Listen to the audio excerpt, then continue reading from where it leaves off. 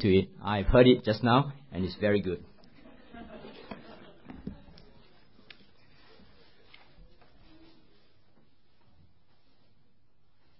So, Go 90 FM. Only hear the good stuff. Okay, let's go to God in prayer.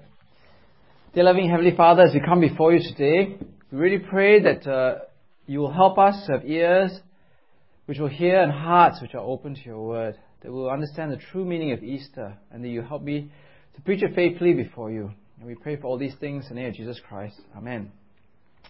Now, we're going to be looking today at 1 Corinthians chapter 15, verse 1 to 8. If you don't have a Bible, I've helpfully printed out for you at the middle of your outline. So if you open out the outline right to the middle page there, it's all printed out for you. Okay, so it'd be great if you had that open in view, because it's not me preaching to you, but hopefully it is God speaking to you from His Word. Now, all of us go to see the doctor, don't we? Anybody here doesn't see the doctor? I think we all go to see the doctor at some point in time. We're not indestructible. We're not completely immune from illness. And I've always wondered this strange thing, when you go to see the doctor, what happens? What do you spend most of your time doing? You spend it waiting, right? That's why there are waiting rooms when you go to doctor's surgery, because you never go and you see the doctor straight away. You're always waiting. And what do you do when you're waiting? You always end up reading those really old magazines on the side there, right? They're already torn and tattered and everything.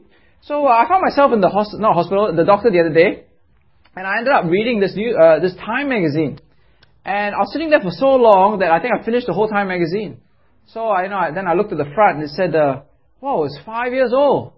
And I thought, wow, imagine all the sick people who had their hands with this Time magazine. Man, I better put it down quickly, right? Okay, if you know me, I'm a bit of a hypochondriac. Anyway, but it also got me thinking that, when I was reading this Time magazine, it was exactly the same as the news that we have today. It's still wars, natural tragedies, economic worries, crime, injustice, politics. It's all the same. And I think there is a saying, I'm not sure whether you've heard the saying, today's news is tomorrow's vegetable wrapping. Right, which is true, right? Today's newspaper is used for wrapping the vegetables or your fish tomorrow. Because the news is not new anymore, right? It's not new news. It's just old news. And we just throw it away. We give it to the Karang-Guni man, or we put it in the doctor's surgery. And that's so interesting, because why then do we come together on Easter to remember something that happened 2,000 years ago? Because that is really, really old news, isn't it? It's not just yesterday's news. It's not just last week's news. It is 2,000-year-old news. Why should we bother to come to find out what happened 2,000 years ago to some obscure person in an obscure place far, far away from Singapore? Well, I think the Bible, the passage here that we have in front of here, gives us a reason. And the very first thing it says there in verse 3, so if you look at number 3, there's a little footnote thing, it says number 3. Look what it says there. For what I received, I passed on to you as of first importance. And now what I want you to look at there is what it says there. The news that is being passed on to you is of first importance. So what we're reading here, 1 Corinthians chapter 15, the word literally means there that this news that is coming to you is the first thing that you should be paying attention to. It's the most important thing. It's first in priority that you need to be listening to. Now, I believe the Bible was written by God, and it's God's word speaking to us. And what it means is that what is spoken to us here is actually, in God's eyes, the most important thing for you. Now, I don't know what you think is important in your life. What do you think is important in your life at the moment? What's the first priority in your life? What is of first importance in your life? Think about it for a second. Maybe it's having fun. Maybe it's exams. Maybe it's a relationship. Maybe it's your career. Maybe it's family.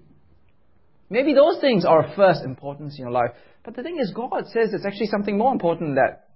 And what is that thing that's more important? It is what He's going to say here in 1 Corinthians 15. Now, I often think to myself, right? I have kids. I've got 2 kids. And I often think, for my kids, what is the most important thing for them? Maybe downloading the latest game, right? Watching the latest thing on television, right? But for me as a parent, what is the most important thing for them? Well, for me, looking at their lives, maybe the most important thing might be studying for the exam tomorrow, right? Being disciplined, or having family dinner, focusing on family relationship. So I think that's the way we're looking at it, isn't it? Because from our perspective as creatures and humans in this world, we might think something's really important, but from God's perspective, from the Creator, from the Sustainer, from our Maker, His perspective is that this is very important. And what does He say is very important? Well, He says the very first thing that's important is that Jesus died, isn't it? That's what it says there in 1 Corinthians verse 15, isn't it? Chapter 15, verse 3. That Jesus died for our sins. Now, I want you to look at this phrase very carefully. We're going to concentrate on this for a second. Jesus died for our sins. That means He didn't die by accident. He didn't die for fun. He didn't die as a mistake. He died for a purpose. He died for our sins. Now, the word for our sins here literally means that He stood in our place. Now, have you watched a movie? You know, all those action movies, police movies, ancient movies, war movies. There's always a scene where there's a hero. And somewhere in the movie, the hero is about to be shot or stabbed or have a spear thrown through him. And then, you know, the hero's best friend will always stand in front of the bullet or the spear or the knife. You know, you watch 300, you know, the guy jumps in front, oh, I'm dead, right? Okay? And that's what I see it means here. Jesus takes our place. He dies in our place. He's died for our sins. Now, as a young preacher, I often made the mistake where I'll say, Jesus really suffered, on the cross. It was so painful, the nails through His hand, the blood dripping everywhere. And I think we're fooled by it because, we see all the visual things. Wow, look, the thorns on His head. All that blood everywhere. Right? It must have been so painful because He was crucified.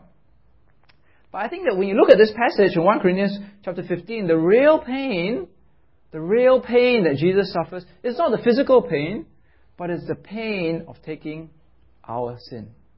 Because Jesus actually takes on board God's judgment, God's rejection, God's hell and curse of death on the cross for things which He didn't do. It's amazing when you think of Jesus on the cross. When God looks at Jesus, He doesn't see Jesus as His Son, but He looks at Jesus the way that we look at a rapist. God looks at Jesus the same way that He will look at a murderer or Hitler or a pedophile. Can you imagine God looking at His Son that way for something that He never did because He's taking on board our sins? You see, if you look at this passage here in Matthew chapter 26, Jesus, when He looks at His death, He doesn't fear. He doesn't fear the pain and suffering, the physical suffering. What does He fear? He looks at His death as the giving of His body, as the taking of the sins of the world. That's why it says there, take and eat, this is my body, He says, on the night before He dies. He asks them to drink the cup. He says, drink this, which is poured out for many for the forgiveness of sins. See, when Jesus dies on the cross, what are His final words? What are the final words of Jesus on the cross? He says, Eloi, Eloi, lama sabachthani. Which means, my God, why have you forsaken me? And why has God forsaken Jesus? Because when He looks at Jesus, He doesn't see Jesus as His perfect, righteous, sinless, good Son. But He sees Jesus as Hitler. He sees Jesus as Pol Pot. He sees Jesus as a murderer, as an adulterer, as a killer, and He is eternally separated from His Son. For the very first time in their relationship, God looks at His perfect Son and He hates His Son. He's angry at His Son. See, one way of looking at it is like this slide. Okay, you see the slide here? Okay? So this is us. Okay, we are the world. And this is my Omicron, right? And it shows that God is angry with the world. God is really angry with the world. Not slightly angry, but really angry with the world because of our sin. The whole world sins. Every one of us sins. And God is really, really angry. And because of that, we face judgment, death, and hell. But is God angry with His Son Jesus? No. He loves His Son Jesus because His Son is perfectly obedient, sinless. He's righteous, perfect, and obedient. But 2,000 years ago on the cross, what happens? Next slide. Jesus changes places with us. Do you notice that? Jesus on the cross faces God's anger, and we in turn are loved by God. Now, isn't that phenomenal? Isn't that why the Easter is so important because on Easter Day, Jesus dies so that we can change places with Him. He stands in our place. He dies for our sins. But that's not all, isn't it? That's not all. Because if you look in the passage in verse 4, look what it says there. It says that, and He was buried, that He was raised on the third day according to Scriptures. Now, it doesn't say the most important thing is Jesus died, and the second most important thing is that Jesus buried and rose again, right? It says that they're both the most important thing. Jesus died and Jesus rose again. You see, both those things must come together. Some people only want to preach the death of Jesus because, the death of Jesus is all about Jesus loving us, Jesus' sacrifice for us, God's mercy for us. It's very warm and tender, right? But the resurrection of Jesus, now that's a bit more difficult to believe in because, has anybody seen the resurrection of anybody? No. Jesus rose from the dead. Some people deny that. They say, oh, no, Jesus died for us, but we don't know whether He really rose from the dead. But here it says that the resurrection of Jesus is as important as the death of Jesus. You see, Jesus didn't go up straight to heaven, like a rocket, and we never saw Him again. But He rose and appeared as a man. Now, why is that so important? Why is the resurrection so important for us? Because I think if there was no resurrection, we would not know if the death of Jesus was really effective. Imagine if Jesus never rose from the dead. We would be here thinking, now, I wonder whether Jesus was really God. I wonder whether He was really the Christ.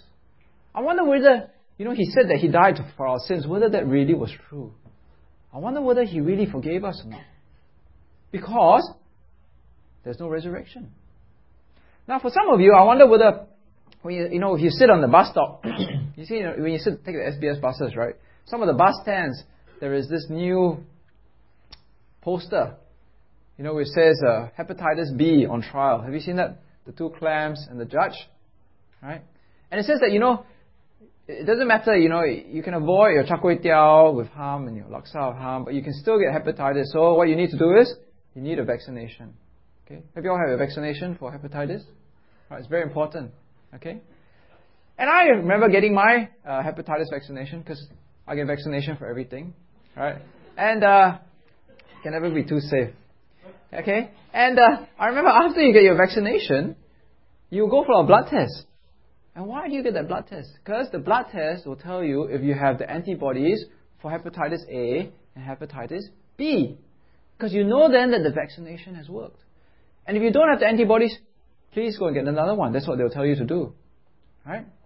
And I think that is the same thing, isn't it? The resurrection of Jesus tells us that the death of Jesus on the cross really was effective, really took. Because Jesus came back from the dead. Death had no hold on Him. He overcame the punishment and the condemnation for our sin, death and hell. And that's why it's so important for us to never separate the death of Jesus with the resurrection of Jesus. Because the resurrection of Jesus tells us that what Jesus said that He would do on the cross, He really did. And that's why it says here, 1 Thessalonians chapter 4, if you look up here, look what it says here. Brothers, we do not want you to be ignorant about those who fall asleep. Now, he's not talking about here having a nap in the afternoon in your bed, right? Falling asleep means you're dead. Okay, kick the bucket. I don't want you to be ignorant, he says, of those who have died, or to grieve like the rest of men who have no hope. We believe that Jesus died, but not just that He died, but that He rose again.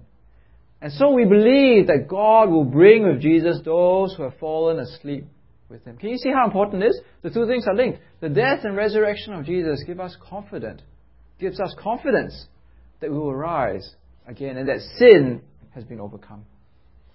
Now, there's two things that you've learned today about Easter. The first thing is what? Jesus died. The second is Jesus rose again. And I think the third thing that we need to learn from this passage is that it is real, it is true that Jesus died and rose again. See, look at the passage again. Look at verse 5 to 7, the trouble that He takes to make sure that we know that Jesus died and rose again. Okay, I'll read from verse 5. Look at what it says. And then he appeared to Peter, and then to the 12. After that, he appeared to more than 500 of the brothers at the same time, most of whom are still living, though some have fallen asleep. And then he appeared to James and to all the apostles. And last of all, he appeared to me also as to one abnormally born. Now, what is the word that's being repeated here? There's a word that's repeated here many, many times. It starts with A. I'll give you a clue. It ends with D. It is the word appeared, isn't it? He appeared, he appeared, he appeared, he appeared. And I think the importance of it is that God wants us to know that Jesus really died and He really rose again. Christian belief is not blind faith. Christian belief is not blind faith. It is not faith in spite of the evidence. 1 Corinthians 15, God says Christian faith is because of the evidence. If you look at the evidence, you will believe. Some people think, Christian faith, I don't want to open my eyes, because if I open my eyes, I might see things and it'll make me not believe in God. But actually Paul says here, open your eyes so that you will believe in Jesus. See, God is not angry when people doubt. I don't think God is angry when people doubt. God is angry when you doubt, but you do not take the effort to find out the truth about what happens. If you are arrogant and you doubt and you say, well, I just refuse to believe. Now, I was reading this book recently by this guy called Francis Collins. You can borrow it from me later if you want, called The Language of God. Now, Francis Collins is a very, very, very smart man. I think he's probably smarter than all of us here. Okay? He was the head of the Human Genome Project. It's a worldwide project where they seek to find out the DNA, every DNA part of your structure of yourself. Obviously, it's beyond me. I don't even know how to explain it, right? But it's supposed to explain how the whole DNA structure of ourselves is mapped out. And according to Francis Collins, the human genome of our whole being is made up of 3 billion letters. 3 billion letters, can you imagine? Apparently, if you would read out the human genome, all your DNA structure, it will take you 31 years to read it all out. I guess it's not a very good use of your time, right? But it will take you 31 years to read out the sequencing of the human genome. And the thing is, this very smart man actually became a Christian after he became a scientist. He became a Christian in his 20s. I remember listening to him being interviewed on the BBC one day. And the BBC are not very friendly to Christians. And the interviewer was trying to say, why would you become a Christian? Why would you do something like that? Is it just blind faith? Maybe your parents were Christian. Maybe you had some sort of a crisis in your life. Maybe, you need a crutch to rely on. And Francis Collins said, no. He said he decided to approach the Bible with the same objectivity and the same attention to detail that he brought to science. And when he did that, he realized that the Bible was true and Jesus died and rose again. And that's why he decided to become a Christian. And he challenged the interviewer and said, if people would only come to the Bible with the same level of objectivity and attention to detail that they do to science to the Bible, many people will become Christian. And I think that's what this passage is saying. Christian faith is not blind faith. Christians believe in the death and resurrection of Jesus 2,000 years ago, not in spite of the evidence, but because of the evidence. I was reading another book just the other day. I didn't buy it. Right? One of the benefits of browsing. Okay? You don't have to buy the book, but you get some illustrations. And this guy was saying, what is more complex? Think about it for a second. Is a jet plane more complex? Or a handful more complex? Or a worm, an earthworm? And actually, the earthworm is more complicated as an object than an airplane or a mobile phone. We cannot build an earthworm in a factory, right? You cannot manufacture it. You're just unable to, right? In fact, you can't even make a blade of grass in a factory. But yet, when you look at an airplane, let's say you go to Changi Airport, T3, and you look at the airplane, you would never say, the airplane came about by accident, no? By natural evolution, the airplane is there. Okay? You say, no, the airplane is made by Boeing or Airbus. In the same way, you look at your mobile phone, your iPhone or your Nokia or whatever, you say, no, this phone is made by Nokia. It doesn't come about by accident. It doesn't just fall out of the sky. So in the same way, when you see an earthworm or even a blade of grass, if you have an open mind, you say, look, this is such a complex object that surely someone must have made this earthworm.